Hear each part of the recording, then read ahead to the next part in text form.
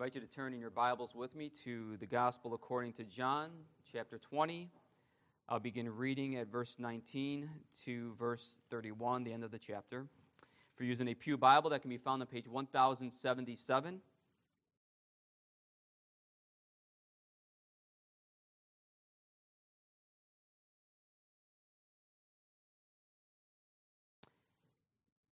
Last Sunday morning, on Easter Sunday morning, we looked at the previous verses and how Jesus appeared to Mary and then to Mary at the empty tomb. She was frantic and concerned that someone had taken the body of her Lord, and she went to run and tell the disciples, and the two disciples, Peter and John, ran to the tomb, and they saw an empty tomb and went back to their homes. But Mary stood weeping outside the tomb, and as she wept, she saw two angels, and the angels asked her why she was weeping, and she was looking for the body of her Lord. Somebody took the Lord.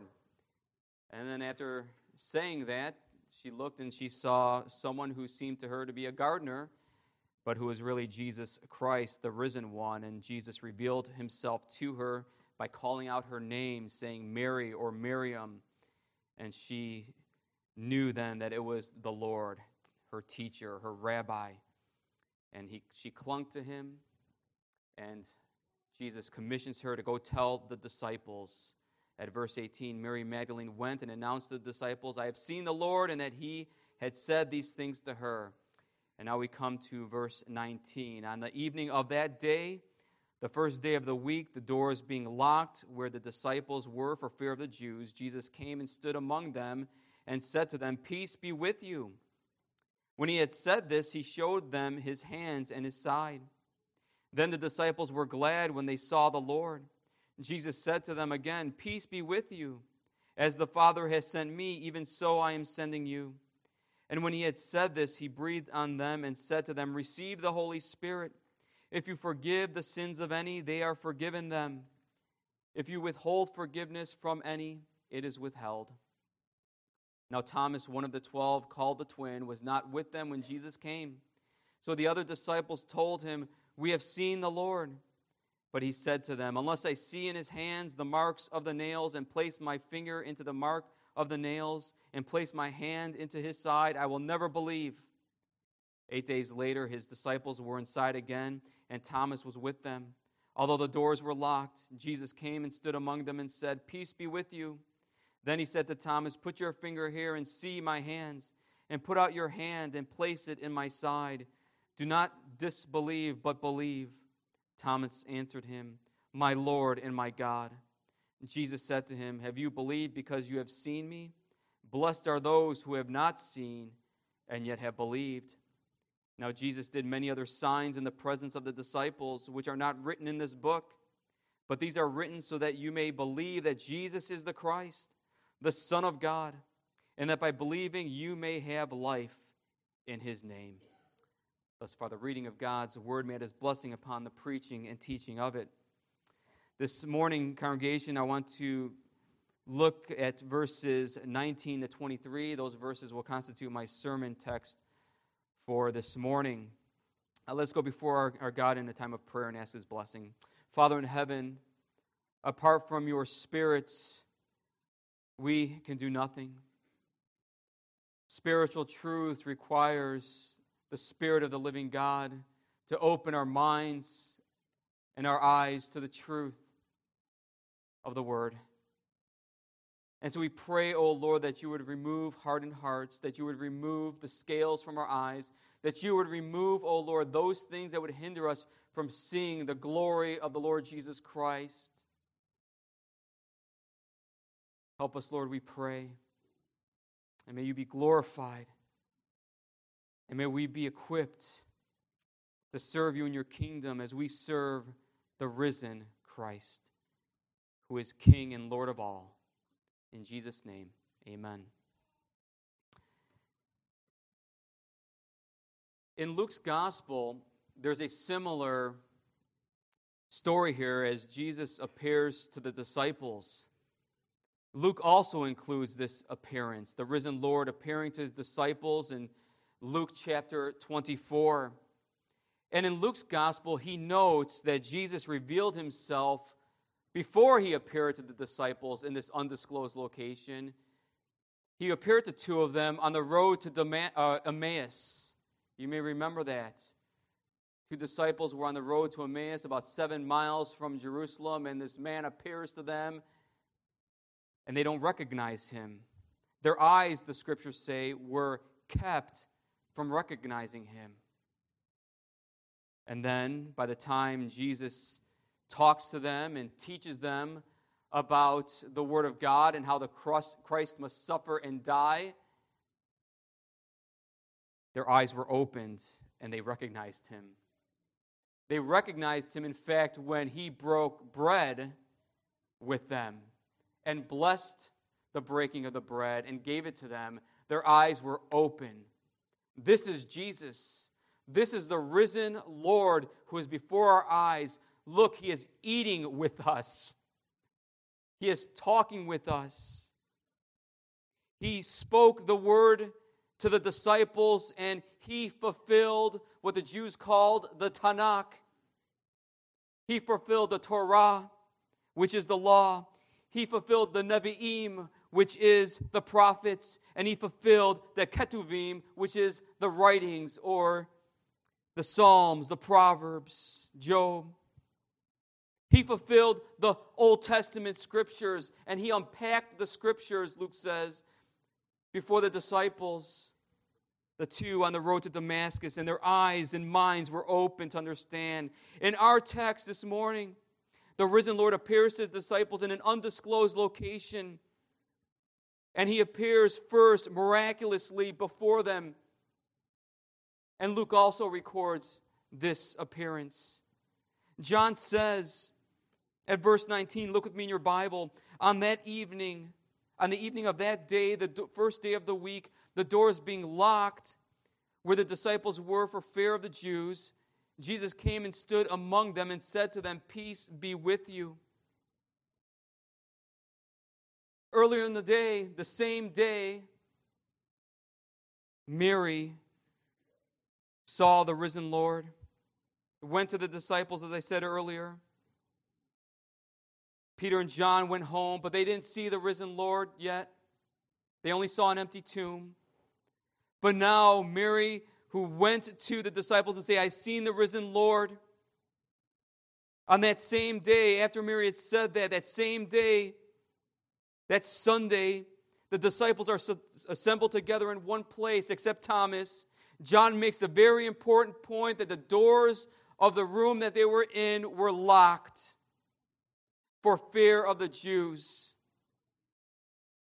Only a few disciples saw only an empty tomb, and only a few met Jesus on the road to Emmaus. But they have all yet to see the risen Lord. And as they were assembled there, they were what? Afraid of the Jews. Think about it for a second. What do we expect? Their Lord, their Master, their Teacher was crucified, dead, and buried.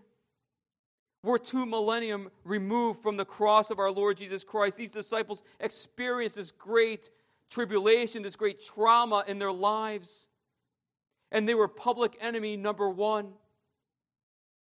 They feared the Jews because the Jews sought to crush Jesus' movement, Jesus' teachings, and those who followed him. The will of the Jews was accomplished. Crucify Jesus. But let's finish the job. Let's go after the disciples. Let's go after the disciples. Destroy the threat. Eliminate the threat. Let's kill them. Let's go after them. And so they locked the doors, and Jesus, the text says, came and stood among them. The risen Lord came and stood among them. In Luke's gospel, he says that the disciples, upon seeing the risen Lord, were frightened and scared. They were scared by his miraculous appearance. They thought he was a spirit, some kind of ghost. In our text The scriptures don't say how he came and stood among them. It just says that he came and stood among them. It doesn't say that he walked through the wall or a door. It just says that he came and stood among them. Did Jesus possess a resurrected body that can go through walls and manipulate the laws of nature, manipulate the material world? We have to remember that Jesus rose bodily. He had a human nature, a human body. But did his resurrected body have the ability to walk through a wall, or did he just simply appear?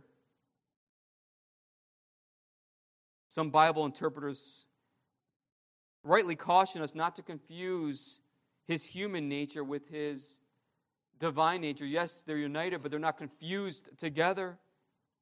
He was still, in his risen body, having a human physical body, as we will see. But his divine nature is omniscient. It's omnipresent. It's present everywhere. He had a divine nature, which is spirit.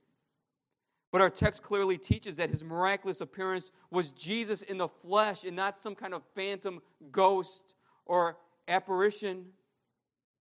He was truly before his disciples. It was truly a miracle. Like the resurrection of Christ, that he was raised from the dead was a miracle, so too his appearance here is one of miracle. He came and stood before these disciples. And as he stands before the disciples, what does he do? He bestows his blessing. He bestows his peace upon the disciples. Twice the risen Lord says, "Peace be with you." This is a common greeting in those days. In fact, it's still used today. When Jews meet each other, they say, "Shalom, peace be with you." We would say, "The Lord bless you," or "God bless you." It's to wish upon a person well-being. It's to wish upon a person prosperity or God's goodness to you. It's to wish a person well. Not to think evil of a person or wish evil upon a person, but wish a person well. And they have received this great miracle, this trauma, that they see the risen Christ before them and they're scared and frightened, but Jesus says, "Peace be with you." He bestows his peace. He shows them his hands inside. He calms and comforts them like he did Mary Magdalene. And the Lord's presence, the Lord's bestowal of peace upon his disciples is grounded in the fact that he is risen from the dead. How can these disciples who are frightened and scared and in fear of the Jews suddenly have joy and gladness? Because the risen Christ appears before them. And he is the one who speaks peace into their hearts. It's not just a well-wishing, that commonplace greeting that they said to one another in those days. No, when Jesus said it, it was more profound, more deep in its understanding and teaching. Jesus is risen in fulfillment of his promise. He foretold his crucifixion and his death, and on the third day he will be raised from the dead. And Jesus now bestows his peace upon them because in him, Christians have peace with God. Christians have peace with God. Do you know the peace of God in Christ?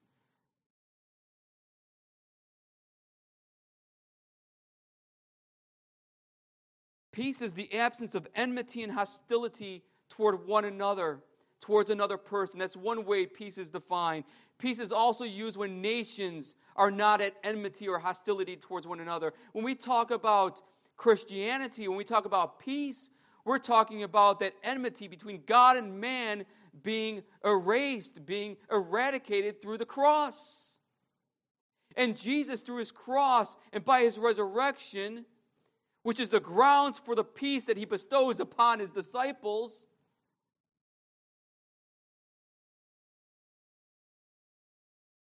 grants them a cheerful and joyful heart because he is risen. He is before us.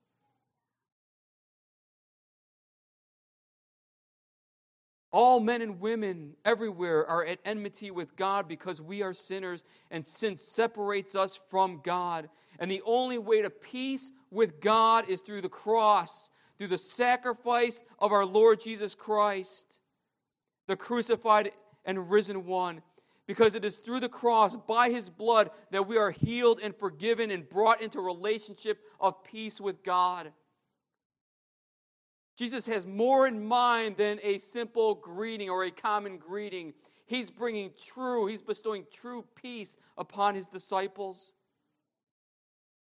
In Colossians 1, Paul says at verse 19 to 22, "For in Christ all the fullness of God was pleased to dwell, and through him to reconcile to himself all things, whether on earth or in heaven, making peace by the blood of his cross.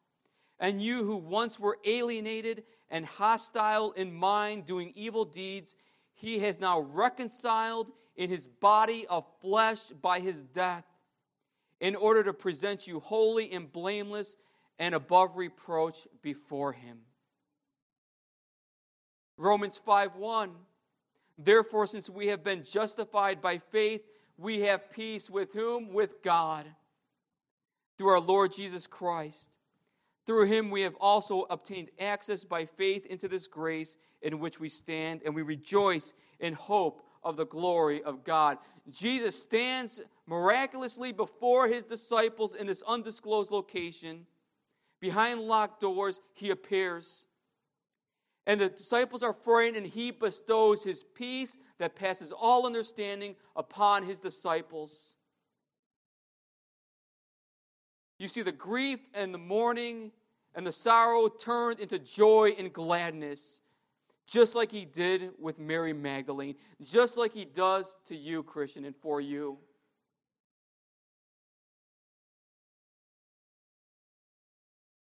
Thirdly, the risen Lord confirms his identity. When he had said this, when he had said, "Peace be with you," he showed them his hands and his side. Then the disciples were glad when they saw the Lord. Here's the confirmation of his identity. Here's the confirmation of his resurrected life. And here's the very ground of their peace. "Look, touch the scars. It is I. Look, touch my side. Look at my wounds on my hands. It is I," which were the result of a crucifixion. Think about it. Think about it for a second here. Just a few days ago, he was beaten, brutally beaten, battered, and killed. And now, 3 days later, he has risen from the dead, showing them the marks on his hands and side. No ICU, no extended hospital stay. No, he was dead and raised to life.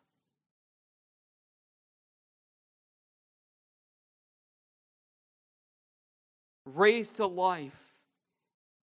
And by his wounds, by the wounds that you see in my hands, disciples, you are healed. You have peace with God. He's not only confirming his identity, it's really I. It is really I before you. Jesus is showing them his credentials. It is I. I am the risen one. The credentials of his resurrected life and the mark of the new creation inaugurated in his death and resurrection have come to pass. In Luke chapter 24, Jesus, there we read, eats bread. He eats fish with his disciples, further confirming his identity that he is alive. He has a body, a real humanity. In the early church, there was a movement called Docetism, and I've shared this with the Sunday school class a few weeks ago, and it comes from the Greek word dokein, and dokein means to seem like something is real but not real. And so there was a heresy in the early church called docetism, which comes from that Greek word, that Jesus only seemed to be human, but was in fact really a spirit. That he only seemed to be in the flesh, but he really was in the flesh, wasn't in the flesh. In fact, the Apostle John faces this heresy in his writings. In 1 John chapter 4, verses 1 to 3, he says, "Beloved, do not believe every spirit, but test the spirits to see whether they are from God. For many false prophets have gone out into the world. By this you know the Spirit of God. Every spirit that confesses that Jesus Christ has come in the flesh is from God. And every spirit that does not confess Jesus has come in the flesh is not from God. This is the spirit of the Antichrist," says John. "You heard was coming and is now come in the world." And in John's second letter, the short letter, he writes, "For many deceivers have gone out into the world, those who do not confess the coming of Jesus Christ in the flesh. Such a one is the deceiver and the Antichrist." John's goal in his writings is to prove that Jesus Christ came in the flesh, that he is risen in the flesh, that he possesses a truly human nature, body and soul, and he is risen. And he writes these things so that you have the testimony of Scripture, that you may know and believe, and that by believing you may have eternal life. Did you know, friends, Christians, did you know that it was the preaching of the resurrection that was on the tongues of the apostles and prophets in the early church? That is what they preached. That is what they preached consistently and faithfully. I wonder how much of the resurrection of Christ is being preached today in churches. I wonder. That he was truly, bodily raised from the dead.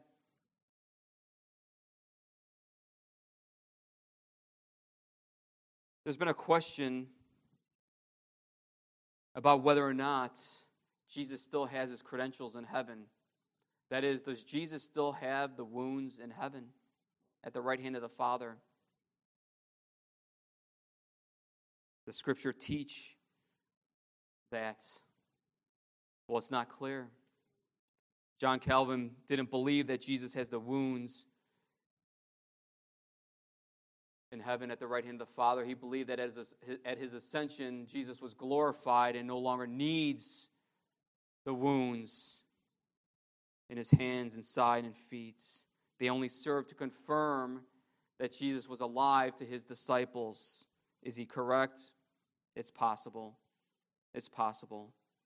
Because there is a difference between the body that Jesus possessed at his resurrection and the 40 days that he lived before he ascended, and the body he possessed and received when he ascended into heaven was glorified. Because you read Revelation and you see a glimpse of Jesus in glory and majesty.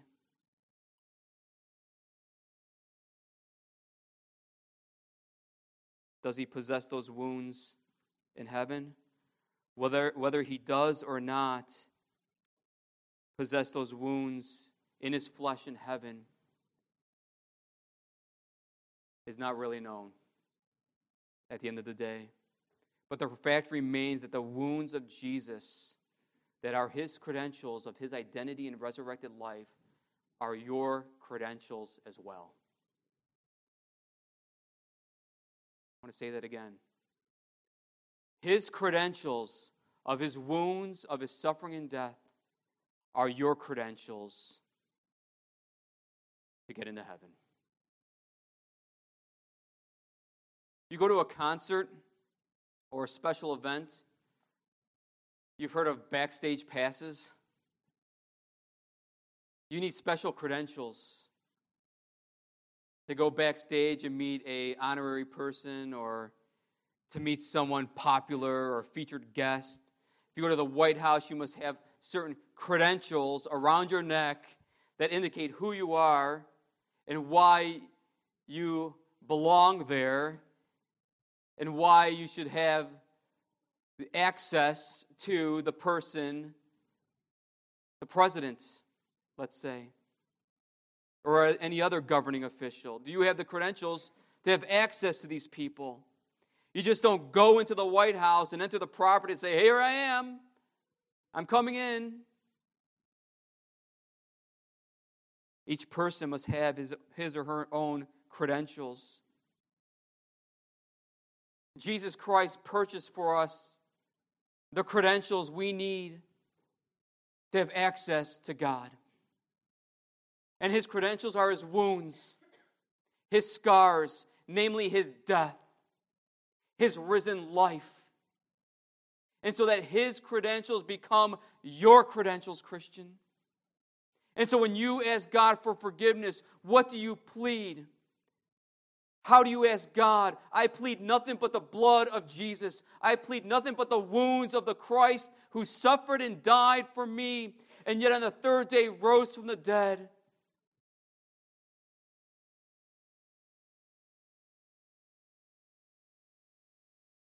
When you and I meet God, we better have the credentials Christ purchased for us.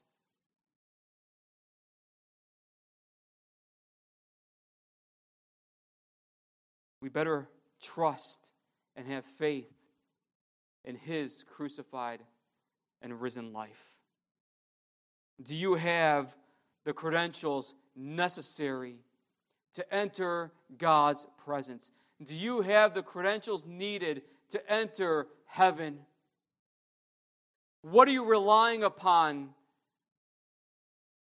to be accepted by God? What are you relying upon to have peace with God? What are you relying upon to be made right with God? What are you relying upon to be saved of your sins?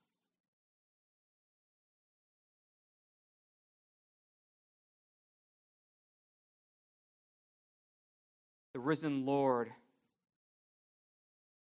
confirms his identity, his resurrected life before the disciples, and we have that testimony for us in his word. And the Spirit of God works that faith and repentance in our hearts to not only read it, but to believe it. Like the disciples who saw the Lord but didn't recognize him, had their eyes covered, so to speak. They needed their eyes made open to see the risen Christ and for who he is. We too need that. We too need the scales removed. Lastly, the risen Lord commissions his disciples. Jesus says at verse 21, Jesus said to them again, "Peace be with you. As the Father has sent me, even so I am sending you." And when he had said this, he breathed on them and said to them, "Receive the Holy Spirit." Jesus Christ was sent by the Father to do the Father's will. And Jesus will send his disciples to be his witnesses in the world, to do the will of Christ, to do the will of the Father in heaven, to continue the work of Christ on earth. To continue the work of Christ on earth by the power of the Spirit. And this is seen in the high priestly prayer in chapter 17, where Jesus prayed that his disciples would be in the world but not of the world. He prayed that they would know the truth and be sanctified by the truth. He prayed that they may go forth and be witnesses to the gospel of Christ, that they may proclaim the gospel of peace and reconciliation with God. That is the mission of the church, and that is the calling of each Christian to be salt and life. Friends, we have been given the power of the Spirit. The power of the Spirit who raised Christ from the dead is the same Spirit who dwells in you. To bear witness to the word and truth of God. To be bold in our witness. Jesus says earlier in the Gospel of John in chapters 14 to 16 that he will send another paraclete, another advocate, another comforter, and his name is the Holy Spirit.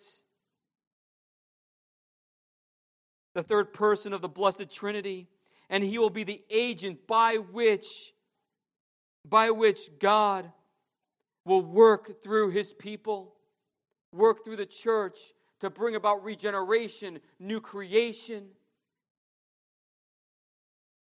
to bring about resurrection life in his people. Here you see in this short passage, verses 19 to 23, the work of the triune God, the work of the Father, Son, and Holy Spirit. And Jesus says to them, listen what he says, or what he does. Jesus breathes on them and said, receive the Holy Spirit. Just as John begins his gospel with allusions to the book of Genesis, in the beginning, God created the heavens and the earth. John begins his gospel, in the beginning, the Word was with God, the Word was God, and the Word is God. Just like in the beginning, the Spirit hovered over the world God created, and by the Word, all things were created, land and sea, fish and fowl, human beings created in God's image. So too John concludes his gospel with the work, the creative power of the Holy Spirit, the regenerative Holy Spirit who brings about conversion and new creation. But notice what he says, what John says. Jesus breathed on them and said, receive the Holy Spirit. I thought they received the Holy Spirit on Pentecost. How is this different than the day of Pentecost, when Jesus poured out his Spirit upon the disciples and all the Christians present on that day? So then when Jesus breathed on them and said, receive the Holy Spirit, did he really bestow his Spirit upon them? Or was it pointing to a future event that would occur? Was this a symbolic gesture of the Lord Jesus Christ that pointed ahead when the disciples were to receive the Holy Spirit? I think many Bible interpreters are correct to say that Jesus here seems to symbolically say, receive the Holy Spirit, that Jesus is pointing to that day of Pentecost when the Spirit will be poured out upon them. Because in John's Gospel, what's the biblical reason for this? What's the reason for people saying this, interpreters saying this? In John's Gospel, we see a lot of symbolism. For example, in John chapter 13, Jesus washes the feet of the disciples. And in that act of washing, he tells his disciples that he makes them clean. And in that act of washing, he's pointing forward. It's a symbolic act of the blood of Christ that will wash away their sins and make them clean. Because only the blood of the Lamb, only the blood of the Passover Lamb makes us clean. And so Jesus is pointing ahead by this symbolic act of washing feet to his death on the cross, when he will wash away the sins of his people. Similarly, receive the Holy Spirit, a symbolic act when Jesus, in fact, will pour out his Spirit on the day of Pentecost. And that the church will be commissioned. Jesus will commissions his disciples to preach the gospel of Christ, crucified and risen, in the power of the Spirit, to preach the forgiveness of sins through him. And the church is given authority. Listen to what it says here. Jesus says, if you forgive the sins of any, they are forgiven them. If you withhold forgiveness from any, it is withheld. The church and her officers hold the keys of the kingdom of God. What does this mean? These keys open or close the kingdom. In other words, when the gospel is being preached, the keys are being proclaimed. The preaching of the word is the keys of the kingdom. And when you hear the Word of God, do you take the key that is being preached and believe it? Do you receive it with a believing heart? And thus receiving forgiveness of sins and life everlasting.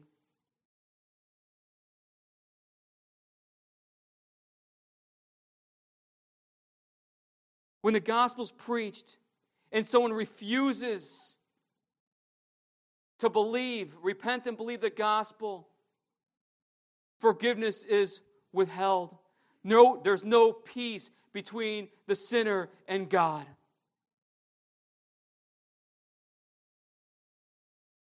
This is a weighty calling that the risen Christ places upon his officers, his church, his disciples, who will go forth preaching the gospel, and those who believe in Jesus Christ will be saved of their sins, receive forgiveness of sins, and receive the gift of eternal life. The kingdom of God is open to such a person.